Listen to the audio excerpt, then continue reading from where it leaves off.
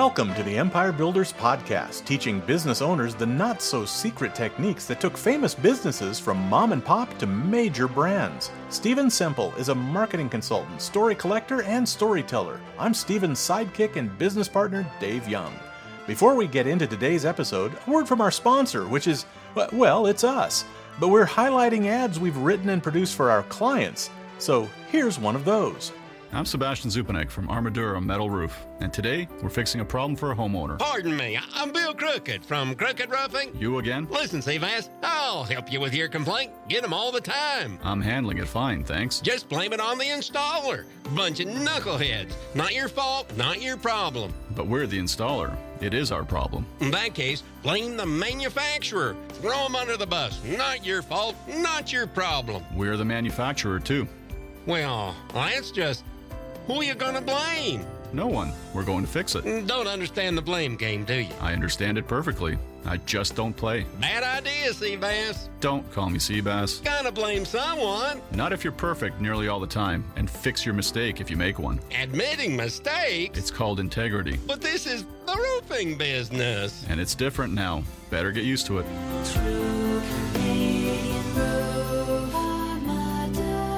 Armadura.ca.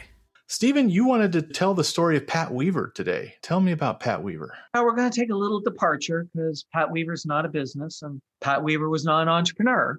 But the interesting thing is sometimes people come along, even inside corporate environments, where they change entire industries and build new business models. And there's something to be learned about those insights. So Pat Weaver worked at one of the big advertising agencies. He worked at Y&R, Young and Rubicam. And in 1949, he headed over to NBC. So you got to remember in 1949, that was the very, very, very early days of television. Yeah. Yeah, like really early days of television. And how television used to operate back in those days was they actually used the model that radio ran on, which is even the model that radio doesn't even use anymore. But they looked at themselves and said, well, we're a broadcast media, so we're like radio, so we're going to operate like radio. And how that happened was the advertising agencies would actually create a show. So the agencies created a show, went out and found a sponsor for the show. So you create the show and then you would go out to Ivory Soap and you go, there's a great show for Ivory Soap, and Ivory Soap would say, great, we're going to sponsor it. Then you would go to the television station or the radio station and go, here's money to broadcast the show. Here's when we want the show broadcast. So the television station was great. We just make money for broadcasting this. And this is how the whole thing worked. It became a hot mess in a lot of ways because the most popular shows weren't airing in prime time. What aired in prime time is who had the biggest bag of cash. Right. Biggest bag of cash ends up going on. And then the other problem with it is only big advertisers could afford to do this. All the little guys were all shut out of radio, were all shut out of television because you had to be able to sponsor the creation of a show. And they're blocking out entire blocks of time. Blocking out entire blocks. There's not 2 or 3 spot breaks in a half-hour show. All of a sudden, it's the Ivory Soap hour or half hour, and that's it. And and that's the reason why I picked that one is that's why they call them soap operas. Right. These shows were created and were all sponsored by soap companies. So that's why they're referred to as soap operas. But the thing that's crazy about it is you think about no VCR, like there's no recording, no PVRs, no VCRs, none of that stuff. And the most popular show might be being shown at 1:00 in the afternoon because the sponsor for that show doesn't have a lot of bucks. So what did Pat Weaver do? So what Pat Weaver did is something we often talk about doing is looking to other industries for what they've done. And what he looked at is he looked at the magazine industry. Okay. When a magazine gets printed, it's not sponsored by a single advertiser. There's pages through the magazine that each advertiser gets. And magazines had a much broader advertising base because they're also able to appeal to smaller businesses. They could do local publications with local advertisers. So he looked at the magazine business and he went, I think television should be run more like a magazine. So what they started to do, and think about it, high risk play. Because up until this point, there was no risk, no content risk to the television company. Advertising agency created the content, found the sponsor. So all of a sudden what they said, no, we're going to start creating content. Gotcha. So started to do was what magazines do: create content, create the content, and then sell. You could break it into little 30-second slots, right? Yeah. And make the price lower and broaden who his customer base was. And all of a sudden, that was how he started to run television. And it was so powerful that guess what? That's now radio suddenly looked over at television and went, gee, we got to do it the way television does it. And it's how all television was being done up until, Netflix and all this other stuff coming along. But for years, for 50 years, that was the model. Create content, sell little advertisings to different advertisers. And guess what? Pat Weaver is in the Television Hall of Fame for changing the model of that business. And he did it by looking somewhere else. He did it by looking at magazines. We call it business topology mapping, problem topology mapping, right? Who solved this problem before, and what are the common characteristics, the shape of the problem, if you will. Yeah, it's funny that nobody before him figured that out by looking at magazines. Advertising was a part of radio and television from the start, but they just didn't figure that out, and it may be a factor too. Of breaking it into the smaller pieces. In the early days, they didn't have a way to record commercials or shows for that matter. Right. You could cinescope, right? I think was the term. Like you could show film on TV by pointing a camera at a film projector, sort of a thing. But there really like videotape didn't exist. Yeah, and so all those commercials were, the Ivory Soap and the Westinghouse and the appliances, they were all done live by the actors on the show. I know, it's incredible when you think about that. But there was probably a bunch of technological reasons. There was business reasons. Look, it's an easier business when you're not running the risk on the content, creating content with the hope of selling the advertising space. But what he recognized was... Stay tuned. We're going to wrap up this story and tell you how to apply this lesson to your business right after this. Brought to you by the Least Full of Shit Marketers Association of America. Yes, that's a low bar, but we clear it mightily. We're also the largest pay-per-performance branding group in North America, and that part's for reals.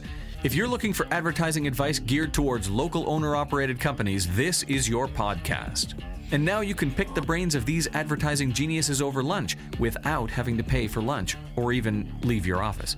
We're talking 90 minutes of straight answers to all your burning questions about lead generation, customer acquisition, mass media branding, how to get off the paper crack treadmill, anything you want. And the only coin required is candor.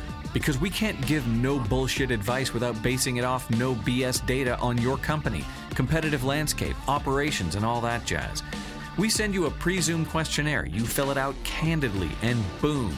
Bob's your uncle, you're in like Flynn, and we'll be frank as fuck in giving you the straight scoop on all the advertising and business growth questions you always wanted to know, but were too afraid to ask. You'll also get our no pitching and no bitching guarantee.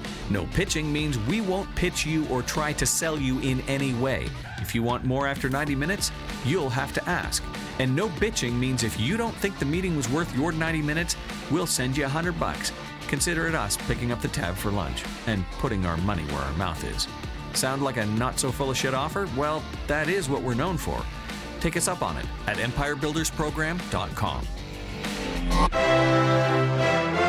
Let's pick up our story where we left off, and trust me, you haven't missed a thing.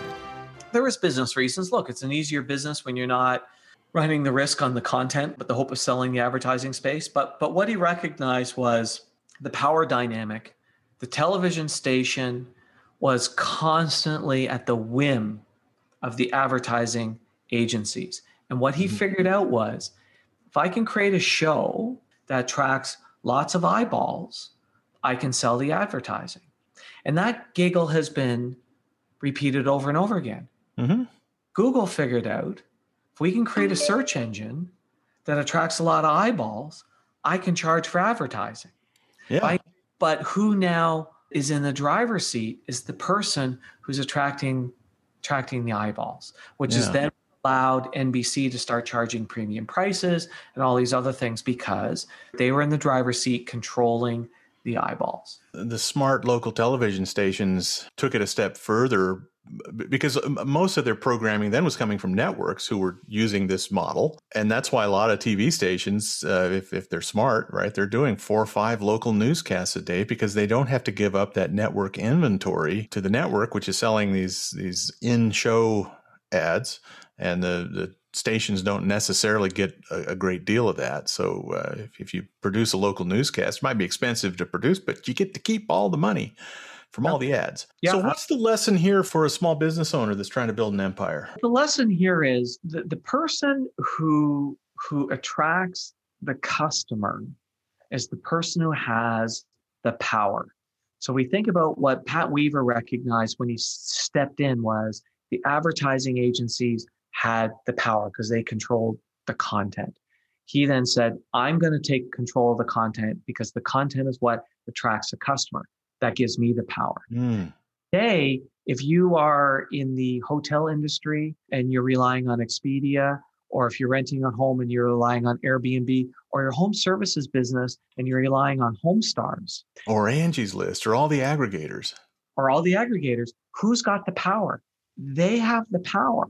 They can cut you off. They can increase price. They can do all of those things. Abdicating, being the one that is doing the attraction of people, puts you in a weak position in terms of being able to control your destiny. All right. Well, that's a great lesson. And I think, for there who recognized the name Weaver, you probably recognize the name Weaver. So he had a pretty smart daughter as well. Sigourney Weaver is, Pat Weaver, Sigourney Weaver's dad. So when I thought that was kind of fun because I remember reading the name Weaver and going, Weaver television. Where's that step out for me? Oh, there's where it is.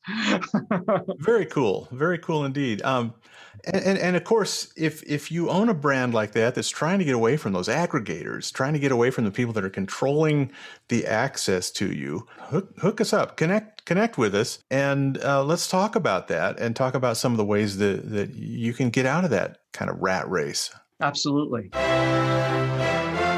Thanks for listening to the podcast. Please share us, subscribe on your favorite podcast app, and leave us a big, fat, juicy 5-star rating and review at Apple Podcasts. And if you'd like to schedule your own 90-minute empire building session, you can do it at empirebuildingprogram.com.